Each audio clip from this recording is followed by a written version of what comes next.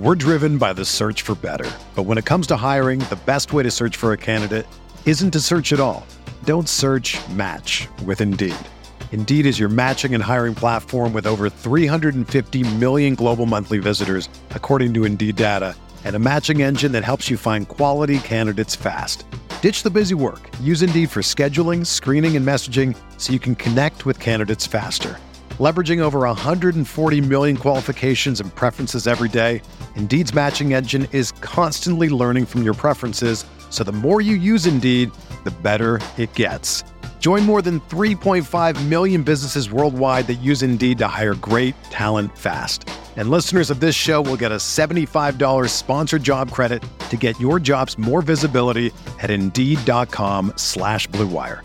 Just go to Indeed.com/Blue Wire right now and support our show by saying that you heard about Indeed on this podcast. That's Indeed.com/Blue Wire. Terms and conditions apply. Need to hire? You need Indeed.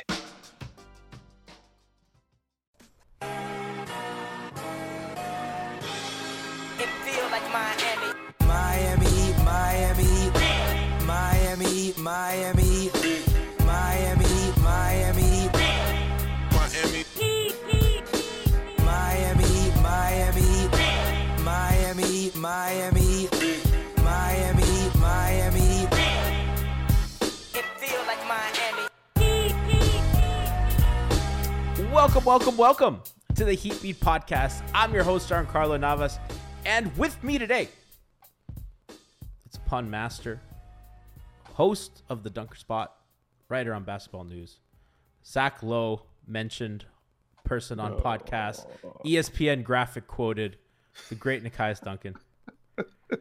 How's it feel, man? You're big time now. You're aggregated. Your meme. It's not only your information your jokes are getting aggregated. This is insane. What a weird week. What a weird week.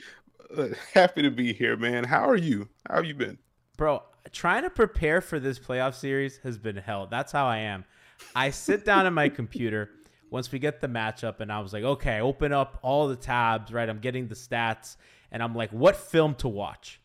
And I was like, well, I don't really know if it matters, to watch Embiid film right now. Harden didn't play a single minute with the Sixers on the Heat. I don't know how much I should focus on, a Maxey game. And that's kind of where we are. I watched, it's tough. They played Harden one time this year. It was the Brooklyn game. He ran, according to Instat, 7 pick and rolls. So that's all I had. Nekias, that's all I had, dude. It's been, I don't know about how you, but I know you wrote a great piece for Basketball News. It's been rough over here preparing. Yeah, like you had to throw a lot of the stuff out of the window. And this is why, and I talked about this on the episode of the Dunker Spot during the regular season. I was like, all right, cool. We're finally going to get Sixers Heat. This is back in, I think, early April. It's like, all right, cool. We're finally going to get it.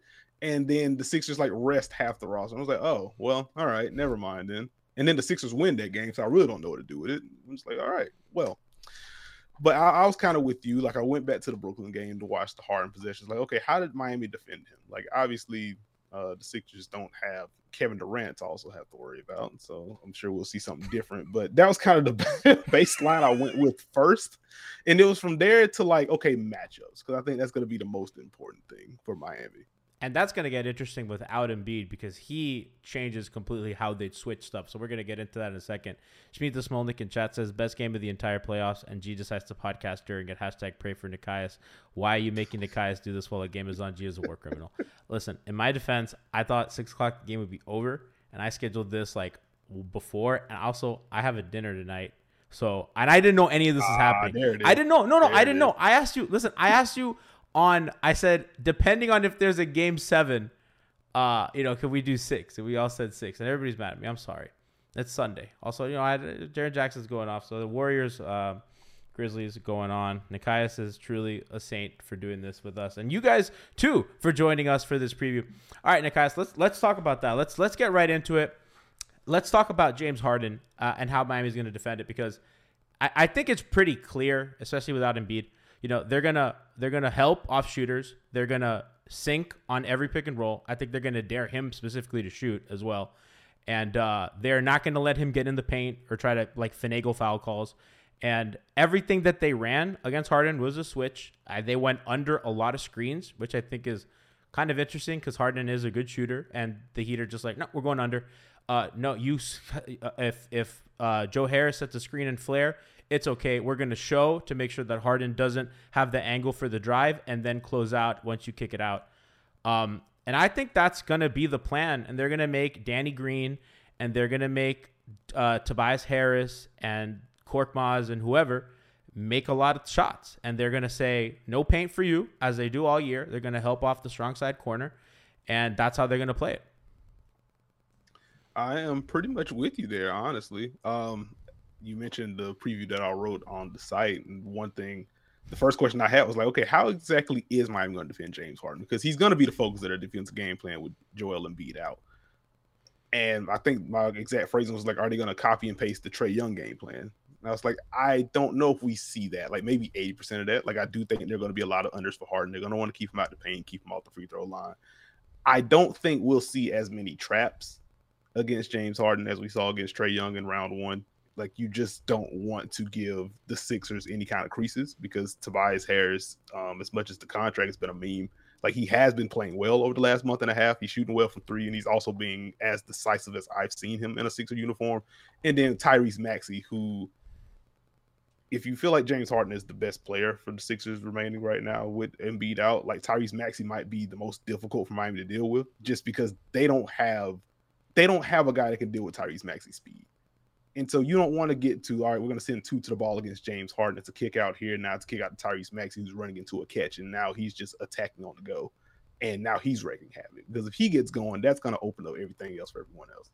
So I think we see the unders. We see the switches. If he does drive towards like the strong side corner, like you said, there's going to be some help from the strong side corner. Anytime Matisse Thybulle is on the court and isn't directly involved as a screener, like Miami's going to send help off of that guy. And so it's going to be up to James Harden to knock down jumpers or basically force him to operate in tight quarters. That's something that he could do when he was healthier and a little bit younger, but we haven't really seen that in a Sixer uniform consistently. So I think that's the bet that Miami's going to play. So yeah, I like what you mentioned about Maxey because that is kind of the element more on the catch and go rather than just him running a pick and roll. I think that's where it could get dicey with how much, and I think the way that the series is going to be played is how much help gets sent at Harden and when Maxey's on the court. You know, I know Lois talked about this a lot, and it's been the story of the Sixer season. Harden and Embiid on the court together, they're plus 16 per 100 possessions, a 125 offensive rating, absolutely dominant. Joel, no Harden, you know, plus 4, fine. Harden, no Embiid, minus 10, almost 11 per 100, right? With a 125 defensive rating. Classic James Harden. They're very small. I don't think people realize because they're very, very small and they're very, very unathletic. Yeah, like the Sixers, even with Embiid, like they're not a great rebounding team. So now you remove him and you are putting either Paul Reed in the lineup, which I think he should be playing more. I think he's a solid young player.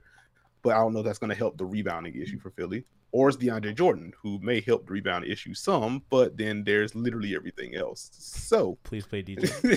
If you're Miami, you should be able to control the paint a little bit with Embiid out. So one of the things I want to see if the Sixers do is if they go Niang at center.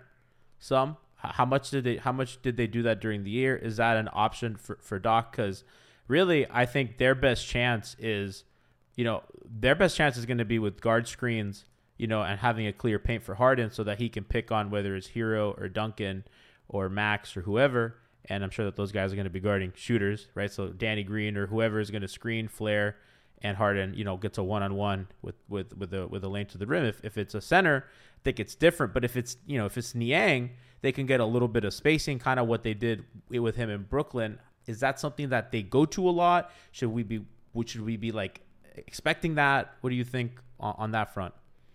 My guess is no, we don't see a ton of that. If I'm Doc Rivers, which I'm not Doc Rivers, obviously, but if I'm Doc Rivers, like I would honestly try to go super small in this one.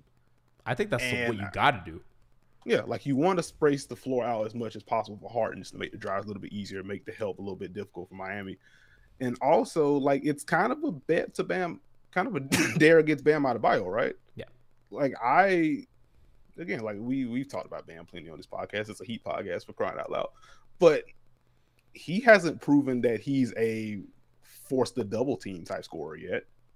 Even when he gets going, like think back to his best offensive game. Think back to the Brooklyn game last year where he dropped 40. Was Brooklyn selling out against him in that way when he was torching Jeff Green? Like, no, it was just like, okay, we're tipping the cap. Jeff Green's going to do his best. Whoever got this assignment is going to do their best. So we're going to force them to shoot, put them on the floor, and we'll see what happens. And so if I'm Philly and I'm looking at what Tobias Harris was able to do against Pascal Siakam for most of the series, and where he was kind of able to absorb body blows and keep things in front, why not go Tobias at the 5 or go Niang at the 5? If Miami's going to dump the ball to Bam and they're going to tell him, hey, go score consistently, Bam has the talent to do so, but he's not at the level where you're forcing a double or where he's breaking your defense yet. And that plus whatever Bam does on the glass, which he should win that battle. But I don't know if that would be enough to where it outweighs what you could get on the other end of your Philadelphia with the spacing and what that opens up for Jamie and everyone else. It's that part to me is, I think, the battleground of the series, because in the Atlanta series, I don't want to say the Dedmon minutes were, it was not untenable, but they were minus like 1.5 in minutes that Dedmon played per 100, and they were plus 20 something with him off, right? And a lot of the backup minutes went to PJ at the 5, and then even in that game 5, it looked like they had just leaned into it completely. And when PJ got in foul trouble, Mechanic checked in. But it makes sense against Atlanta, right? They're a hobbled team, right? Collins and Capella were not themselves. You can kind of get away with PJ's physicality on two guys that weren't 100%, even if they were bigger. It let you switch more, and you're not worried about the back end because they're not 100, and you can keep length and size on Trae Young at all times.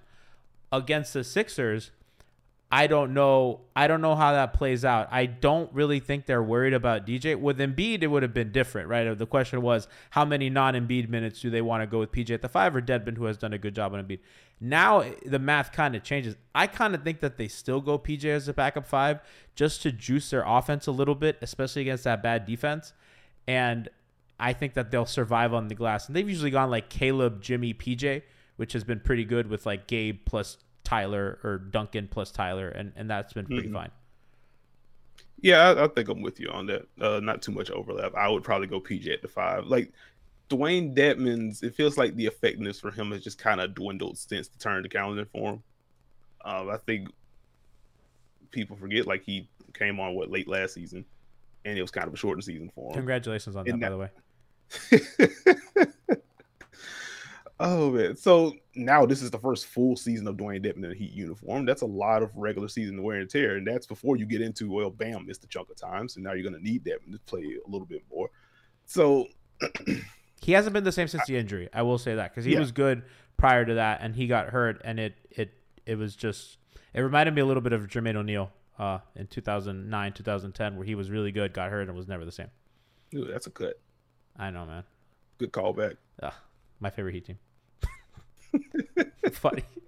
But yeah, no, so that's my thing. Like, I don't know, because you could switch more and stuff like that, but I don't know if you want to just take advantage and see if Dedmon can just like crush them on the glass, because they're just tiny, and he'll win any rebounding battle. He's still a good rebounder. That is still one thing he's still good at.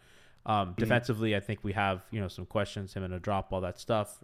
But he's still good on that, and so I don't know if you want to just hammer that stake in the coffin, or if you just go, hey, listen, we're going to go PJ5, we're going to juice our offense, and we're going to go.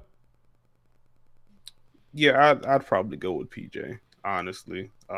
If you're going to play Dedmon, like, I think you would kind of have to, one, see who Philly starts, which I would imagine they're going to start DeAndre. But then I think you only bring Birdman gif. There you go. But from there, like, I think you only bring Dedmon in when you have one of Maxey Hart on the floor. So Miami has shown him high against screens a lot of times, points this year. Yeah. So you could afford to do that with one of them on the court, and maybe that's where you trap that. Maybe that's where you get into the traps with like Maxey if he's leading the second unit, because that's the other thing with Philadelphia now. With Embiid out, like, Doc's gonna have to figure out, like, how does he want to stagger. Because he has staggered for the most part since the Harden trade. There was a stretch after the initial 2-week run where he just didn't. And I'm just like, okay, why are we back here again? You were doing the thing. It was working. Now are you going away from the thing? But Now he's going to have to figure out what the rotation is going to be from there. So you may have some pockets to where you can get Dedmon in, use the size to corral like a Maxey if they're running high pick and roll with him, force the other guys to beat you, and then you get that value from him on the glass. And maybe that's where you find your pockets. But overall, like I think you're prioritizing PJ in this matchup. I think so too. I am worried about just too much relying on PJ because, there's been a lot of injuries this playoffs, and they're thin on the wing, right? Their backup 4 is Caleb Martin, for God's sake. So I'd be careful, and I think that they're trying to split the baby with resting their guys. I think they're being careful with Lowry. They did, it's weird because they did say Lowry, by the way, Kyle Lowry is out for game 1. Should have probably led the show with that. I just assume everyone's on Twitter and everything. It's not how life works. Kyle Lowry has been declared out for game 1. Embiid, obviously, he's missing at least the first 2 games of this series. Can't travel with the concussion and the fractured orbital suffered against the Raptors late in that game. So I don't know why he was in with up 30, but whatever. Well, you see, the other guys had their guy in, so he was obligated to be on the court. Is what I hear. I don't know how you feel about this, and if you don't want to answer, that's fine. I think in the moment, none of us knew that it was a serious injury. So, Embiid, who was, pretty chippy all series, he got an elbow, and, I don't think anybody knew that he got hurt. I just think Siakam was physical on a drive, and the announcers were like, good job being physical. I don't think anybody knew Embiid was going to miss time. And I just feel like that retroactively, that's been a little unfair. I think I get the outrage because obviously, like, you see this MVP caliber player go down in a second round series that was going to be like the second round series. And, it's really frustrating. But I feel like that's been a little unfair. I've seen a lot of people do that. And I was like, I don't think just because some Raptor fans are kind of icky and wish ill on him, that doesn't mean that was on purpose or like the announcers were happy that I don't know. Yeah, like I feel like I guess it's kind of two sides of the coin for me. Like one, it's a little bit disingenuous. Like you watch the play and you think it was just a physical drive from Siakam gets to and one and directly after Embiid gets the airplane. So it's like, okay, that's clearly what they're referring to. Like I think the announcer said something to the effect of like that's karma or something like that.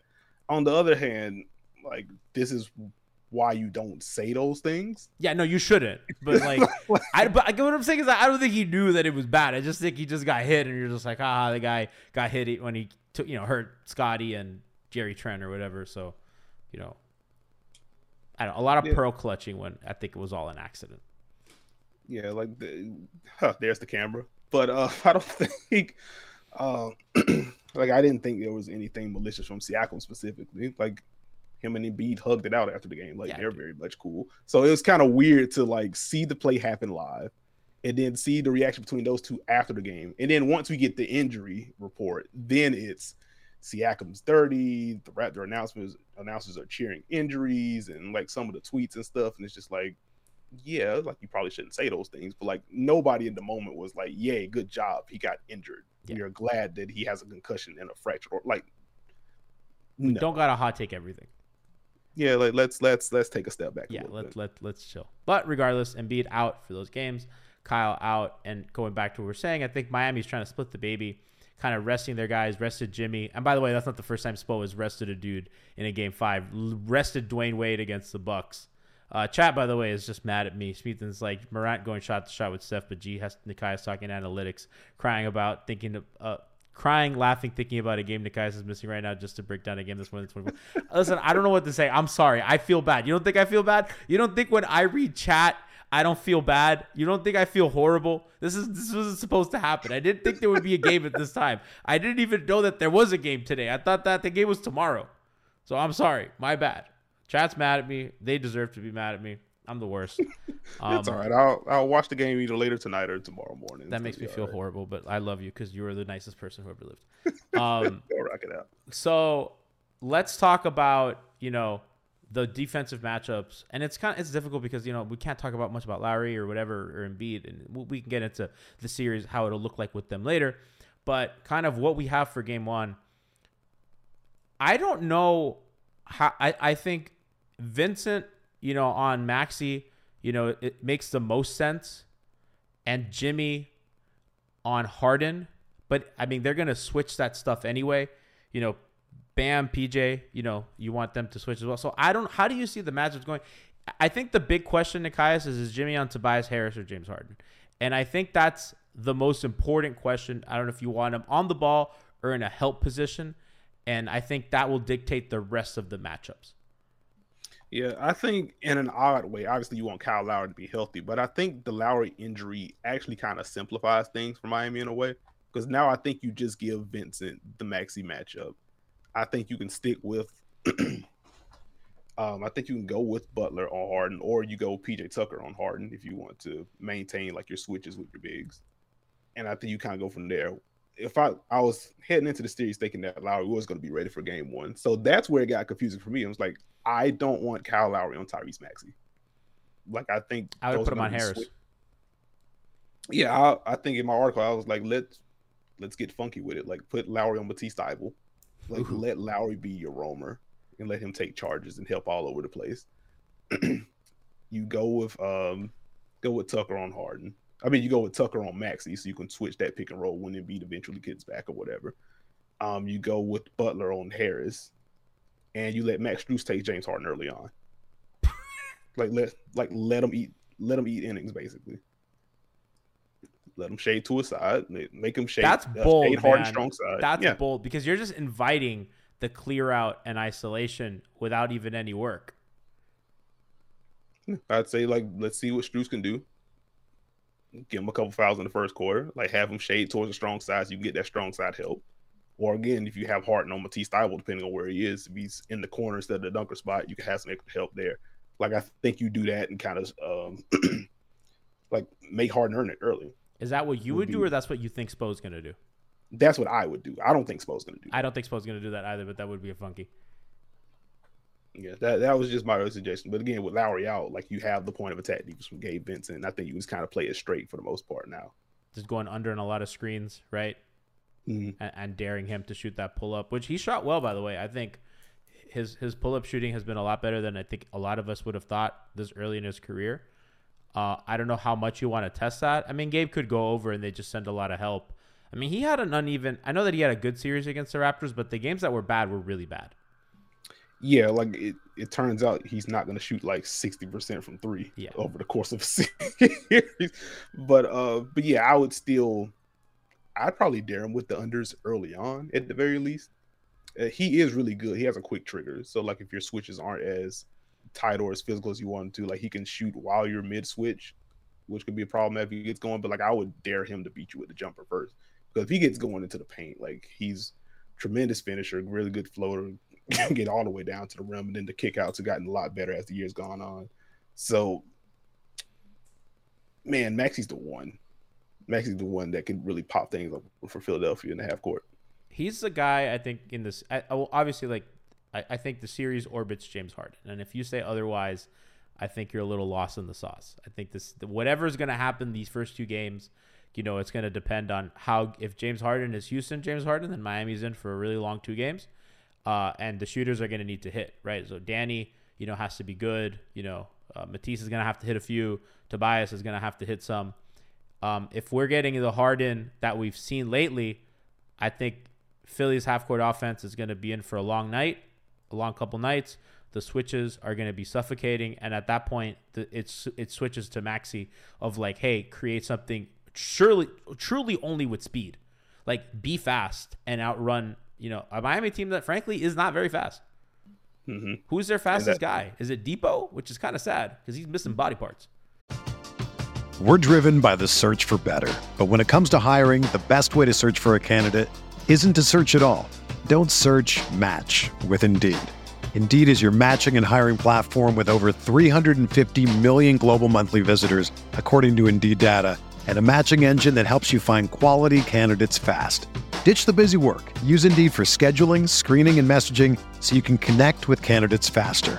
Leveraging over 140 million qualifications and preferences every day, Indeed's matching engine is constantly learning from your preferences, so the more you use Indeed, the better it gets. Join more than 3.5 million businesses worldwide that use Indeed to hire great talent fast. And listeners of this show will get a $75 sponsored job credit to get your jobs more visibility at Indeed.com/Blue Wire. Just go to Indeed.com/Blue Wire right now and support our show by saying that you heard about Indeed on this podcast. That's Indeed.com/Blue Wire. Terms and conditions apply. Need to hire? You need Indeed. With threats to our nation waiting around every corner, adaptability is more important than ever. When conditions change without notice, quick strategic thinking is crucial. And with obstacles consistently impending, determination is essential in overcoming them. It's this willingness, decisiveness, and resilience that sets Marines apart. With our fighting spirit, we don't just fight battles, we win them. Marines are the constant our nation counts on to fight the unknown. And through adaptable problem solving, we do just that. Learn more at Marines.com. Jeez. Is he? I think so. I mean, he has the most zip on the team. Yeah. Do you disagree? No, like either Depot or maybe Bam might be the fastest guy on the team, which Caleb pre-Achilles injury, but Caleb hasn't been the same guy. Nekias, that's not talked about enough. That's a sneaky one. He was a guy that was making plays at the rim on both ends of the floor, and now he's an under-the-rim player. It's layups, it's acrobatic finishes, which are difficult, and he's been hitting them, but it wasn't the same as – I mean, he had that one dunk in Game 5, but that was the first dunk, and I don't remember how long. It was, when he was on the break, I trusted him to get a finish because he had enough of an inside out, and he had that little Euro step, and he could finish. Mm-hmm. But – he's just not been the same since that injury. I think his defense has been good, but again, he would just muck stuff up as a helper, making plays at the rim. That's gone, and they still need him. Clearly, he was out of the rotation one game, back in. I think he's really taken a lot of Duncan's minutes, deservedly so. I think. So that's been like a sneaky development in Miami season that I think a lot of people, if you haven't been watching closely, aren't really talking about. Yeah, I will say just for Caleb, like this would be kind of a preferred matchup for him since he's still trying to get the athleticism back. James Harden didn't beat you with speed. Yes. so I wouldn't worry about him. Beat you with grift. Yeah, so he's gonna have to watch out for that. Caleb is a pretty aggressive on-ball defender, but he has the length. Mm-hmm. So this feels like a better matchup for him. It's weird because when I don't think about it, I get worried about the series, and then when I actually think about it, I talk myself into no. This is fine actually. What's Jimmy's job as a scorer without Embiid? Because I mean, I think it's clearly pick on Maxey, especially without Lowry, because Lowry, gets the ball, runs the offense, Jimmy can screen all that. I worry about non-Lowry offense with Jimmy because it becomes a lot of on-ball Jimmy or Jimmy Bam pick and roll, and that just hasn't been as fruitful as we would have liked. Guys just go under, or they switch, and Bam can't hurt the small guy on the other, or the wing on the other, not even a small guy, a wing on the other end, and Jimmy can't get by size like he used to. So that element has been a little weird, but Philly's not that good defensively, and if Jimmy can force a switch of DJ or whatever loaf they have at center, I think that's ultimately a win. If he gets Maxey, especially if Bam's not in the game and it's those PJ lineups, if he gets a small guard that's not Harden, he could just take him to the hurt chamber down low, which he's been really good. So where does his role fall until Lowry come back? Until it goes back, I think he's going to be on the ball a little bit more. I would expect. I don't think we get a heavy dosage of Jimmy Bam pick and roll to start at the very least. Or at the very least, we're going to see some action run before that. So maybe Jimmy calls for a screen to try to get Maxey into the action, and then he calls for Bam to screen for him. Because on that matter, you're pretty much forcing drop coverage in that case. Because we could talk about Bam against smaller dudes. You're not putting Tyrese Maxey on Bam. I don't think the comfort level on the switch is going to be there. So maybe he targets a smaller guard and then goes to the pick and roll with Bam. Or from there, if he's able to get a small matchup, I think it's just clearing a side and then letting him go get busy on the block. And then you have cuts going around. You have guys flowing around perimeter. So I think, especially with Embiid out, they're going to be a little bit more willing to get downhill against Philadelphia. You should still be able to create some pretty good openings. What have you made of them really erasing the diet of handoffs? I feel like, especially against Atlanta, it was really not something we saw a lot of. Part of that is just Duncan getting his playing time reduced to nothing, but I thought that was something that they could go to when their offense gets a little weird. It's kind of their wheelhouse. Against Philly, DJ obviously drops. All these guys are, and even Embiid would have dropped. I thought that would have been an element to maybe bring back. Do you see a role for the handoff this series, or do you just think they're just going to stick with kind of what they've been doing? A lot of pick and roll, a lot of cutting, a lot of movement, not so much triggering at the elbow like they've been. I do think we see a little bit more of a return to the handoff. I think the other part of not being able to do so as much against Atlanta specifically is because they did play John Collins a little higher up. Onyeka Okongwu is a little bit more mobile, so you can play him a little higher up. I don't think we're going to see DJ at the level. That's going to be my bold prediction for Philadelphia. I don't know if we see that. Like, I would watch the handoff usage whenever Paul Reed's in the game at the 5, or if they do go Niang or Harris at the 5. Like, maybe they're able to flatten things out a little bit that way. But, and I think I said this on the Dunker spot, I think Max Strus is getting the opening script if we're pulling football terms here. Like, they're going to try to get him going early, test DJ out in the drop. This can be a Duncan Robinson series. And I think so. A lot of the handoff action is going to be designed with him against the drop as well. So I think this is kind of the series where they try to open that back up and see what they can get out of it.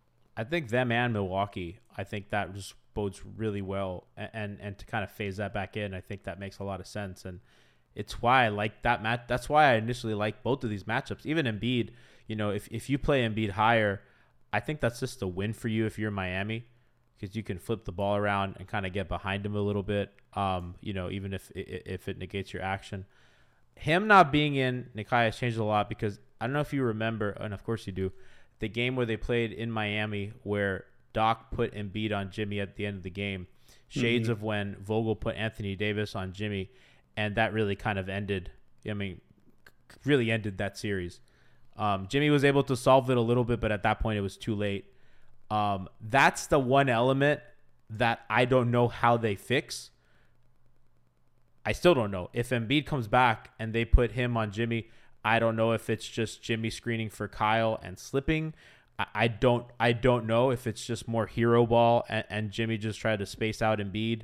But Embiid's just not going to help off. He's just going to help off of Jimmy in a corner or wherever. So that's the one element to the series that I was worried about. But at least for now, that's not going to be an issue. Yeah, I don't think it's definitely going to be an issue to the same degree as if Embiid was there. I went back and watched the Bam Jimmy pick and rolls from the regular season. Shout out to the redacted website. Can't drop that on the pod, but so I have to go back through those for the regular season meetings, and Philly was comfortable switching DJ onto Jimmy too. And so it's kind of a similar dynamic to the Embiid thing. Again, DJ is not Joel Embiid. So I think if you do see that in this round, Jimmy may be a little bit more comfortable. All right, we got the switch, going to retreat. We're going to charge it to his chest. We're going to retreat and get into a pull-up midi. So there may be a little bit more comfort there. But I worry about those gaps being there though. I really worry about that. And that's why I think they're going to call for like Maxey into the action, or if Korkmaz is in there, call him into the action first and then run the pick and roll with Bam and just force him into a drop. So at least you get a little bit of leeway from there. And I think Jimmy is one of the more huntable guys, like a guy who's good at hunting. I think that's a little bit overrated, a little bit of an overrated skill. And I've always said that the people I fear most hunting are power wings, LeBron, Kawhi, guys like that. Because if Maxey's hunting the Tyler matchup, yeah, we saw it go really bad that one game. It's just, it doesn't scare me as much as a bigger guy bullying over a smaller guy. If Tyler's going to force Maxey into pull up 3 after pull up 3, whatever, right? I think you take that. It's not like LeBron, getting Tyler in a pick and roll, and then that he's going down the hill, and now you're sending help from the corners, and that's a wide open 3 in rhythm, or it's a LeBron layup, or a guy like Kawhi or Giannis, or these power wings that can just absolutely bull over. When it's a guy like Maxey, it's not as scary, right? Or even like a guy like Jimmy, who's a power wing light. He's really strong. Get these guys in the action. So I like that for Miami, getting him downhill. Spacing's a little wonky though. Let's see how they help off of PJ, who had a good shooting series against Atlanta, but prior to that, what was he like? He went like 2 months where he made like 2 or 3 threes, right? It was really bad. Yeah, it did pretty. This shit was pretty aggressively. NBA leader in 3-point percentage. PJ Tucker was a fun time for everyone. He shot over 40% for the year, right? Yep. Yeah, he was really good. So I mean, not that he was bad, but he was like in the 50s, wasn't he? At one point. Earlier in the year, yeah. I'm pulling up his 3-point percentage. I think he was 42%. 41% from three in the year, 93rd percentile according to Duncan threes. So really good. Not so good at the rim, 57%, 31st percentile. But we take those. Apparently they have him at 50% from mid range. I cannot recall a single PJ Tucker mid range shot. Are they just counting like everything that isn't a rim or the three mid range? Because in that case, like the hashtag PJ push, that might be what it is. I thought he killed Atlanta in space when they showed high on anything he did and he was rolling. He's so good in that in-between area from that man who rotates into the restricted area. When he gets into that space, I think he's such a good decision maker, whether it's kind of that little dump off pass or whether he takes a floater or, goes after his own miss and gets an offensive rebound. He's been exceptional all year in that role. And to be honest with you, he's a little bit more aggressive than Bam is looking to score in those positions, which I wish wasn't the case. Yeah, does he? Right? He has better intermediate touch than Bam. He's like Hassan in that way. Like they both had really good touch. Justice and Bam don't. I will say I think Bam is a little above the Justice tier in terms of touch. Was that a sore spot? That hurt a little bit. I ain't gonna hold you. I'm telling you, Nekias, we used to talk about this all the time. If you just combine Justice and Hassan, you have a Hall of Famer. What a sentence to say out loud. Truly. Oh, jeez. Quick shout out to Hassan though. He had some moments in the Utah Dallas series. He did. I think I was never anti Hassan. I think the fan base was way too hard on him. I understand why he did not fit here. And it's very evident that he just does not have the personality. The guys that they have right now are the guys that they want, but shout out to Hassan, who's hopefully will get a nice little contract after this year with Utah. Even though he had to back up his buddy, famous beef. Oh man. Good times. All right, Nekias, kind of a couple things to close this out. We haven't talked about what the hell are they going to do about Tobias. I don't know how much they should worry about it. Obviously, he's the third guy, without Embiid. They're probably not going to put size on him. I wonder how much they respect him in the series. And I think that's going to also dictate kind of a lot of how they switch and stuff. I wouldn't be surprised if we just see like a drastic difference in attention shown from game 1 to game 2. Like, again, Tobias has been as decisive as I've seen him, but he is also Tobias. So if Jimmy gets that matchup, like, I want to see how far Jimmy's cheating out with him off ball. Because if you just think about how good of a shooter Tobias Harris is, you're not going to do that. But again, Tobias has the record scratch moments in his resume where he may be open. He's like, oh, well, actually, let me hold this and jab. And now he loves a jab. Very mellow-esque. Goodness. Or he'll pump and it turns an open corner 3 turns into a pull-up 18-footer, which he can make, but also it's just like process standpoint. What are you doing? So I would expect if Jimmy gets that matchup, he's probably going to test him. Probably going to roam off a little bit more aggressively than you would anticipate. And if Tobias makes him pay, game 2, you're going to see tighter coverage. And if he doesn't, it's going to continue. So especially with Embiid out, Tobias is going to have to continue to be assertive, being aggressive, and firing on the move, keep Miami's defense moving, because otherwise we've seen what Miami's defense looks like when it's able to key in on a guy and then rotate behind that. What they did to Trae Young was, oh boy. When you need mealtime inspiration, it's worth shopping Kroger, where you'll find over 30,000 mouth-watering choices that excite your inner foodie. And no matter what tasty choice you make, you'll enjoy our everyday low prices, plus extra ways to save, like digital coupons worth over $600 each week. You can also save up to $1 off per gallon at the pump with fuel points. More savings and more inspiring flavors make shopping Kroger worth it every time. Kroger, fresh for everyone. Fuel restrictions apply. Another day is here, and you're ready for it. What to wear? Check. Breakfast, lunch, and dinner? Check. Planning for what's next and how to save for it? That's where Bank of America can help. For your financial to-dos, Bank of America has experts ready to help get you closer to your goals. Get started at one of our local financial centers or 24/7 in our mobile banking app. Find a location near you at bankofamerica.com/talktous. What would you like the power to do? Mobile banking requires downloading the app and is only available for select devices. Message and data rates may apply. Bank of America NA, member FDIC. Chad's asking, are you sure Jimmy's playing tomorrow? I have not seen anything to indicate that he's not. He spoke to the media yesterday. He said, we have enough. We're good. He seemed good. I don't think Kyle spoke to the media. I don't think they let injured people like that speak. So I think all hands on deck minus Kyle. I don't see. I mean, I know that it was reported that if they had to play a game 6, Jimmy would be there. If Jimmy doesn't play, that changes so much. But Nekias, have you heard anything otherwise? I haven't heard anything otherwise. No, I was Right. kind of under some. Last thing I heard was like Jimmy could possibly play, and he would have played in the game 6 against Atlanta if they needed him. I heard that about Kyle as well, which is kind of weird that he's not playing this game. But better. I mean, I think the Embiid injury probably took a little bit of the sense of urgency off. So no Kyle, obviously. Let's talk a little bit about the series, how it's going to look if Embiid plays, because Miami has done two kinds of coverages on him. They've played him pretty straight up this year. Sometimes sending late help, but really did a lot of one-on-one coverage. Last year, front, help, recover, get the ball out of his hand and try to force a turnover. That did not exist this year. And I thought that was incredibly interesting. I was waiting for it. And they just, if anything, they send help late, which I like. I like the late help. As he's making a basketball move, you kind of try to force him into a mistake. I know that he's a much better passer, and I think part of that is, his help.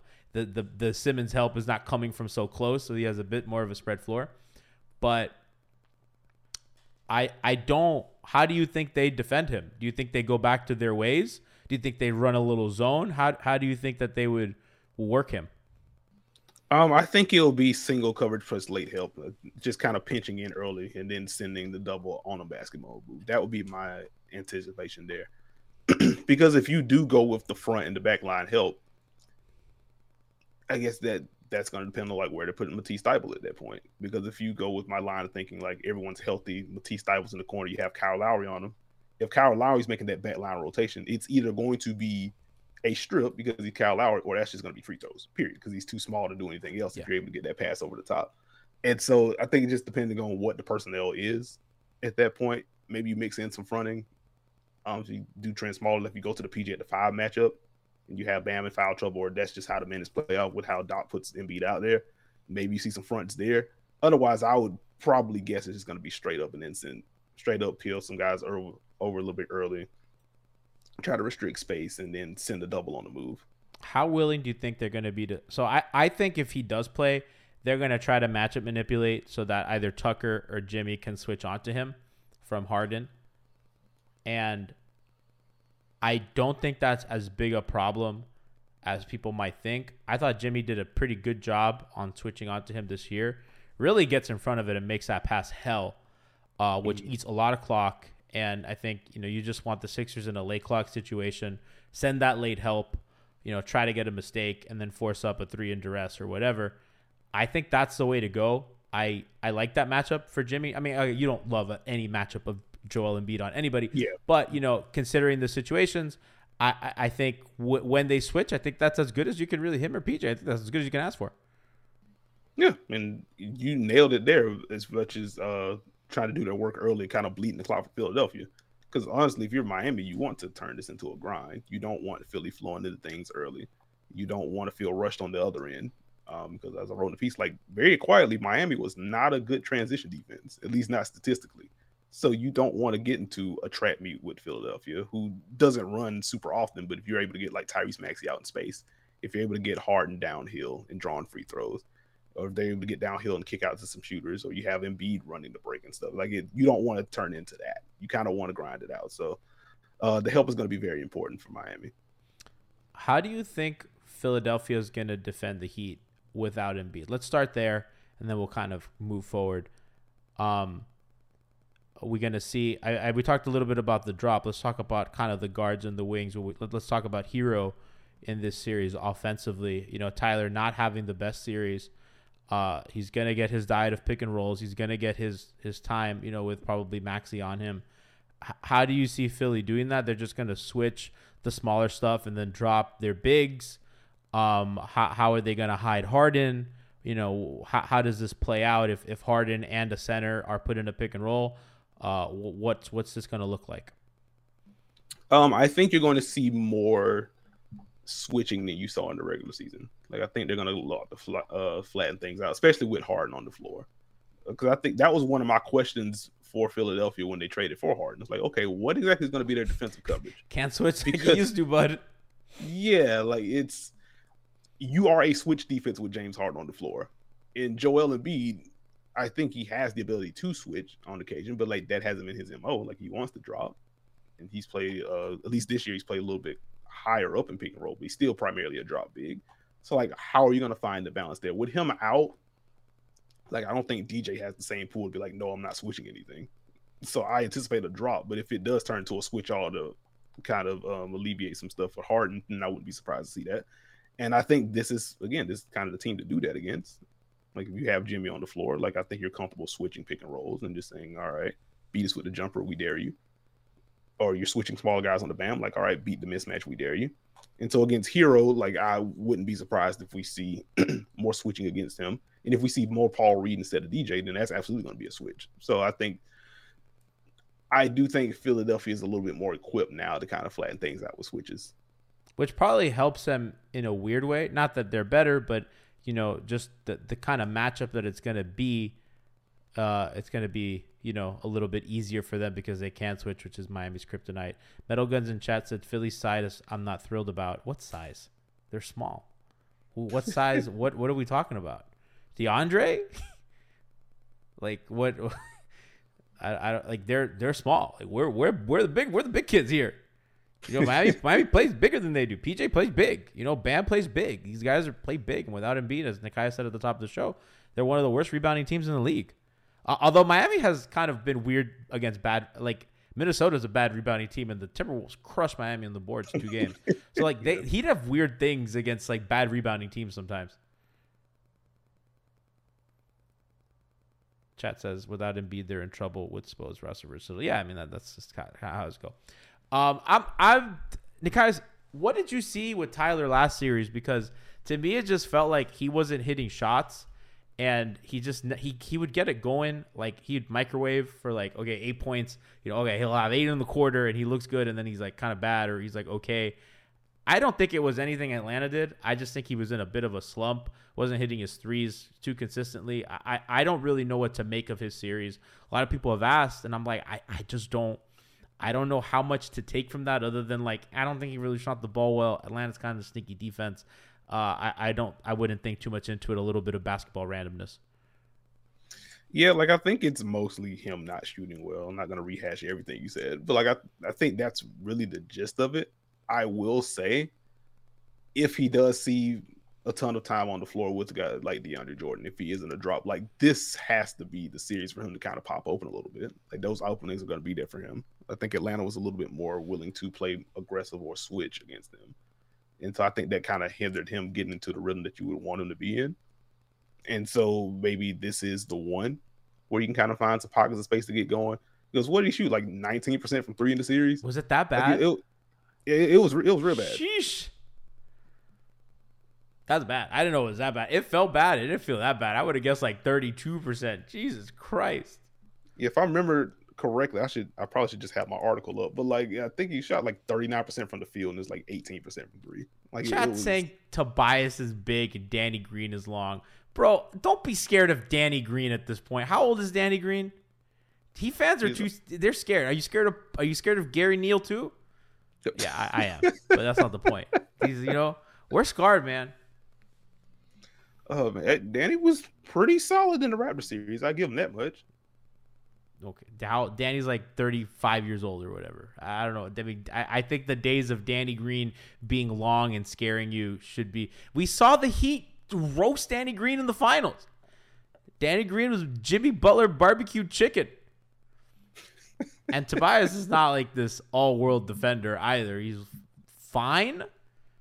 I wouldn't call him bad. I wouldn't call him a target. I wouldn't call him really great either. I think he's fine. So I don't know. Let's talk Depot before we get out of here. Everybody's asking who guards Maxey. I think we kind of covered that. It kind of really depends. I think we'll see a lot of everybody. Huh? Yeah. I was just about to say, like, it'll be Vince at the start. Yeah. 16 in there. So. And then we'll kind of go from there. Oladipo, how did you feel about him in the Atlanta series?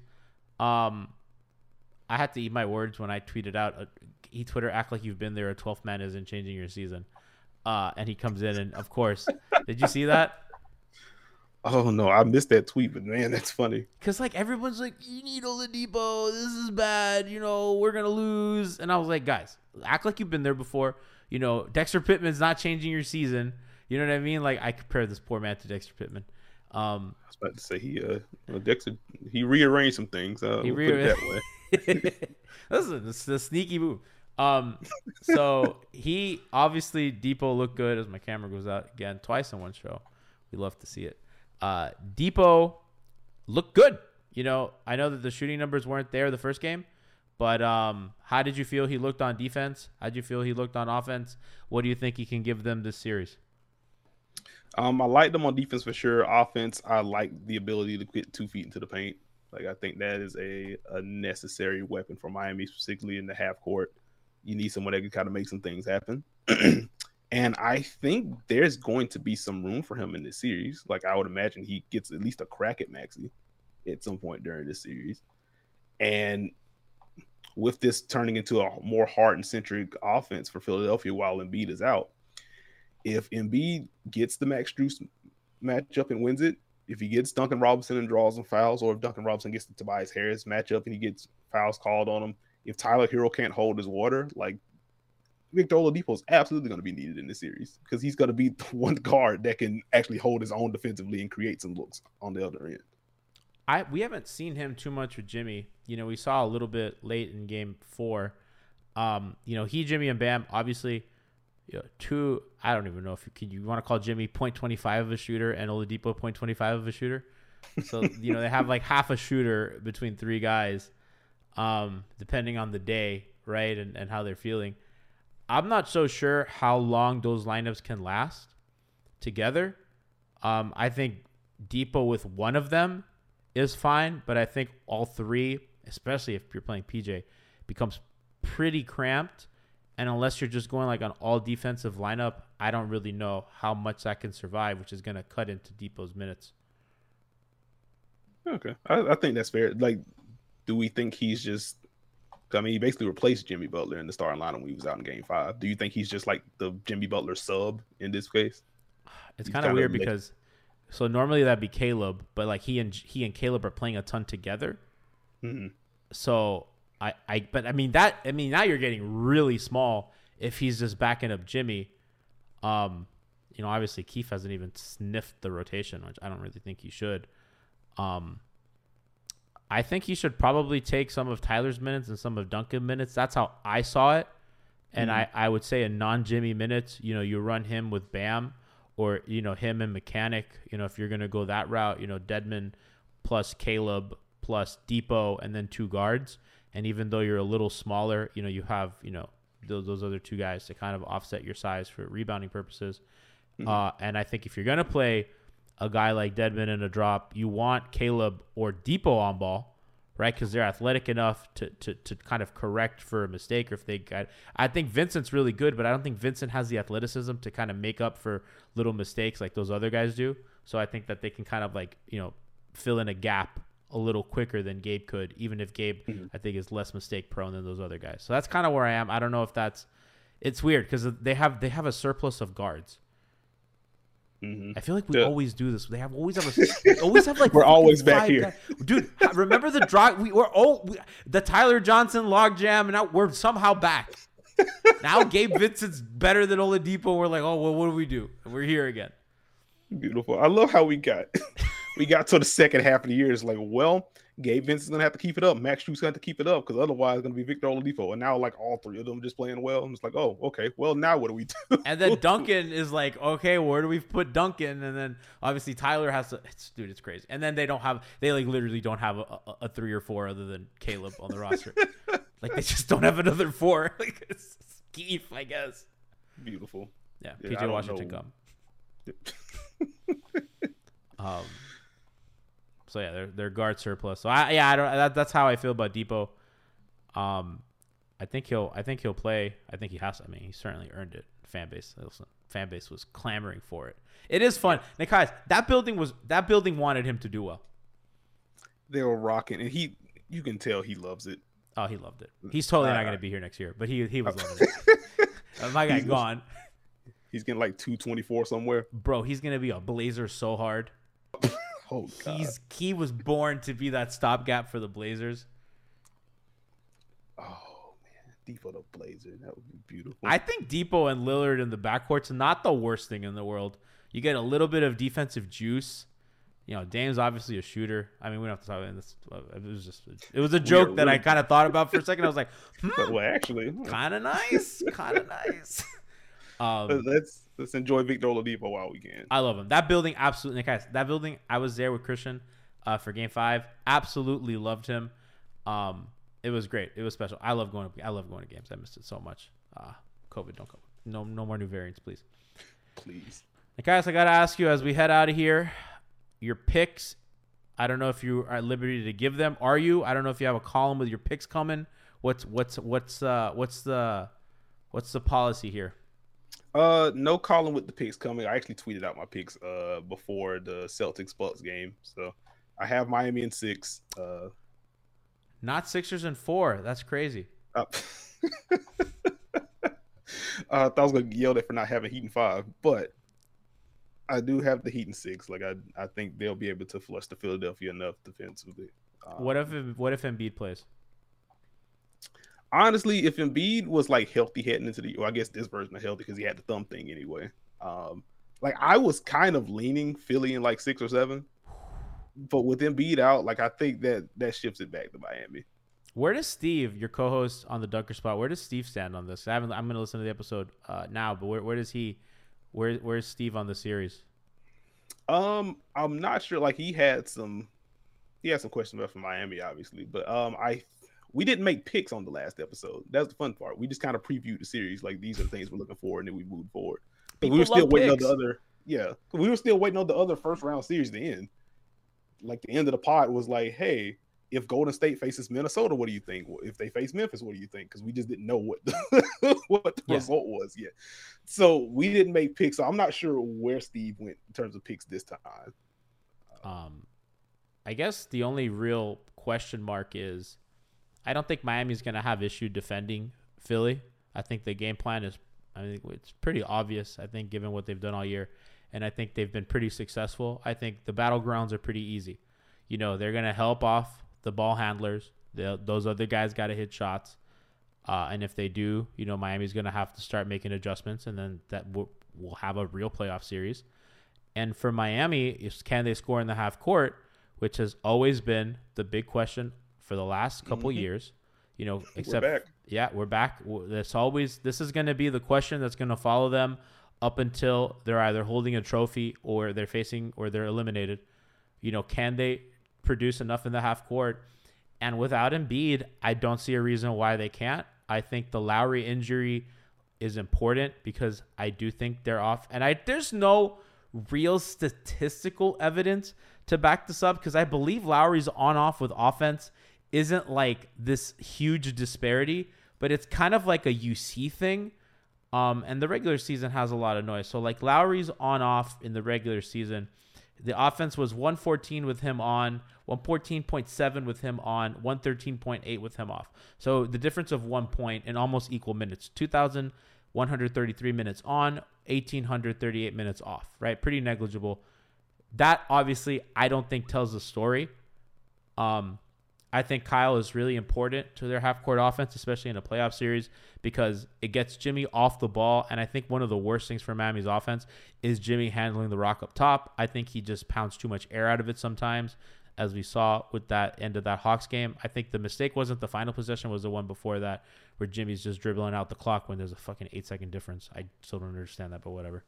But that's who he is, right? And if he's not able to get a small guard in front of him, and if there's a little bit of switching or a little bit of drop or a little bit of size, I think it gets a little dicey if he's not hitting the mid-range. So that's the question for the Heat. Can you score? And I think without Embiid, there is really no reason why. I don't think that any of these dudes can guard you. I don't think Tobias can guard Jimmy. And if Tobias is guarding Jimmy, you know, you're I mean, if Tobias is going to guard Jimmy successfully, you're just going to lose the series whether Embiid's there or not. So, you know, I think they're going to score. Now, if Embiid's in, I think their defense is still not that great. As we saw in the Toronto series, they were able to, I mean, Siakam was just going by Embiid on switches. I thought that was fucking crazy. I mean, he was just leaving. You saw, dude, he was leaving that. I mean, I've seen Siakam do that to Anthony Davis, right? It's not like Siakam's not that dude, but bro, I mean, that was pretty bad. Like, dude was a traffic cone at times. Like, I was like, who are you, James Harden or Embiid? Like, what's going on? Oh, geez. What was the stretch in game 5, I believe is what it was? It was like 5 or 6 straight possessions. Like, yeah, we're just going to ISO this dude. I'm like, oh. That was very Rudy Gobert of him. I'm not going to lie. I saw Baguette there, and Siakam was just eating him. Pascal's that guy, man. He's so good. But Miami could do some of that too, man. If you put Jimmy at the 4, you know, that's another thing that I think has reemerged. I think last year it was something that we didn't like. This year, the Jimmy at the 4 minutes, I think have been really good. I think that's really what they've had to do by committee. Vindication. I've been waiting on Jimmy at the 4. Nekias, it looked really bad last year though. Yeah, that's true. Yeah. But I was with you. I was like, this makes sense. And then it's like, wait, never mind. It's because you know what's crazy? He has like a similar build to Kawhi. You know what I mean? Like similar size. I mean, obviously, Kawhi has longer arms and stuff like that. But like, I think the strength profile is the same. Like, I don't see why. You know, they're both very physical players, right? They love the contact and all that. So I was always wondering why it never worked out. But something seems to have clicked. It's gonna be fun, man. It's the injuries really kill. Take the air out of everything, as always. But you know, we move. Hopefully, Embiid and Lowry can play sooner rather than later, so we can get a real fun series. You know, obviously, what's going on in Milwaukee and Boston. Who would you prefer if you're the Heat? Oh, geez. I think Milwaukee, man. I think you just want to play as many drops as you can.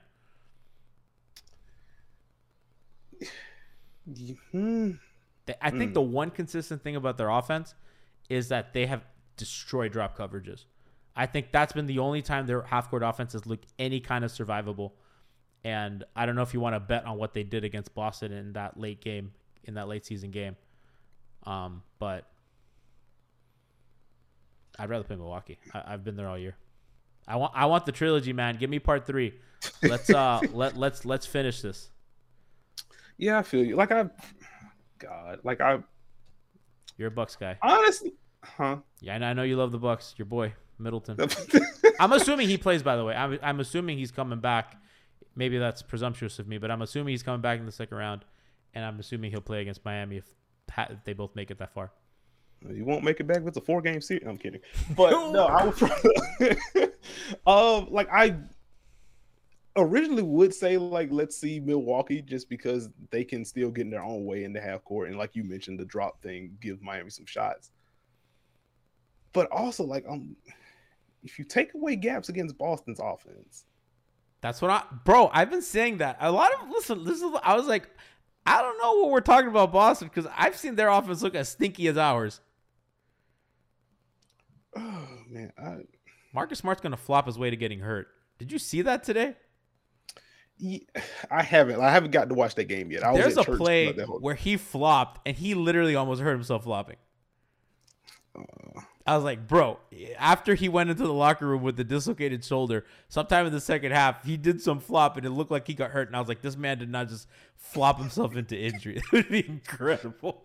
Oh, geez. Can I say again, I haven't watched the game yet, but people should have anticipated. You go from Brooklyn, who they're going to switch a ton, but they don't have a lot of size. They don't have a lot of physical dudes. You go from Brooklyn to Milwaukee, there's going to be an adjustment period that needs to be made there. Giannis, Giannis. Yeah, I don't know if you could think of 2 front court stars that are more different in terms of offensive play style than KD and Giannis. Well, credit to the Bucks because they went from Chicago, who, let's face it, defensively without Lonzo, not much different than Brooklyn. Going to that, and I think that they adjusted well. Yeah, I'll push back a little bit because Chicago defended well in the series. I will give them their props. They were swarming around. Milwaukee just was better than them, so it didn't matter that much. But they bumped up the effort. They looked more like first half of the year Chicago defensively in that series. It sucks that Lonzo didn't play, and it sucks that DeMar didn't show up. But other than that, wow. Had to get that in there. I had to get that in there. What did he have? The worst plus minus in the history of the playoffs. That's unfortunate. I hate that for DeMar. I don't feel any sort of way. I will just say we that. know you don't. So stop calling that man better than Jimmy Butler, and let's stop with the Paul George thing. We got to stop. Put that to rest. I'm sorry. I don't want to hear that ever again. Well, do you feel better getting it off your chest? I actually do. I haven't gotten it off on a public forum, and I feel bad because there are some people on Chicago Twitter that I like, and I don't want to be mean to them. You know, I don't want to be the party pooper. Listen, we know that I'm a hater. You know what I mean? I know I'm a hater. You know everybody knows that I am a hater first and foremost. I don't love basketball. I love hating on the Sixers and DeMar DeRozan and the Celtics. Then I like the Heat, the Raptors, and the Warriors. Right? That's like the order of things I like. You know, being a hater, my team, my other two teams. Or the other teams I like watching play. Mm-hmm. Warriors are so fun, man. I love them. Steph's awesome. I'm not even going to hide it anymore. That team is – I hope they make the finals. Oh, and hating on the Suns. I like hating on the Suns. Wait, why do you like hating on the Suns? We have history, man. The whole Justice Devin thing. The Justice Better thing? Okay. Yeah, I have to. And it's just I don't – you know what it is, Nekias? I get upset when like really bad organizations fall ass backwards into success. The Lakers – the Suns, they had the goats pooping in the damn office. I'll never forget that story where James Jones, they had some sort of event for season ticket holders, and then James Jones had to give out coupons or something because like the event didn't happen, and it's just champion James Jones just handing out season ticket holders I'm sorry's. And I was like, that organization doesn't deserve these nice things. Also, the Ayton pick over Luka is like the dumbest shit ever, and I hate that worked out for them. It was so stupid. That's not talked about enough. That was ridiculous. They had Luka's coach on staff. And it's like the dumbest thing on earth. It's like that dude is obviously it's easy to make fun of him because he's a Maverick and he looks a little chunky. That dude is a problem. That dude, if he has like a real team around him, he's never had a real team around him because Dallas is incompetent too. If that dude has a real team around him with like real shooting and like a real rolling big, the team's fucked. Like the world's fucked. Powell slander. Wow. I mean, if they get the French dude and like a shooter, watch out. Well, Rudy Gobert to the Mavericks. You heard it here first. Yeah, I'm in the Raptors. But yeah, that's our show, people. Thank you for joining us. Follow Nekias at Nekias NBA, Santa Hat Master. Listen to him on the Dunker Spot with Steve Jones Jr. Best in the biz, truly. Read his stuff on Basketball News. You can find me at Janavis103. Thank you to the YouTube audience. We love you. Please subscribe. I know that y'all are watching and not subscribing. Stop that. Please. It's ridiculous. Why do our views outweigh our subs every time? I know that y'all are watching. Hit that subscribe button. We post a lot of stuff. You know, you'll get notified, and it really helps us. If you want to help fight us, the algorithm. If you want to help us fight the algorithm, I can't speak. Please subscribe. Thank you to our pod audience. We love you. Everything is possible because of you guys. You're the OGs. We appreciate everything that you guys do. Remember, we have the Weird Al pregame show tomorrow, which is Monday, the day the series starts. 1 hour special. Me, Frankie, Kenny breaking down the series. Maybe we'll bring a little film, our segments, our fun little segments, imaging, all that good stuff. And of course, the Hangover Time postgame show hosted by the great Alphonse Sidney with producer Brass Jazz, who Nekias, somebody in the YouTube comments said, the most talented white man I've ever seen. So tune into the Hangover Time postgame show to watch our hijinks there. I appreciate y'all. And, it's always Heat and 5, y'all.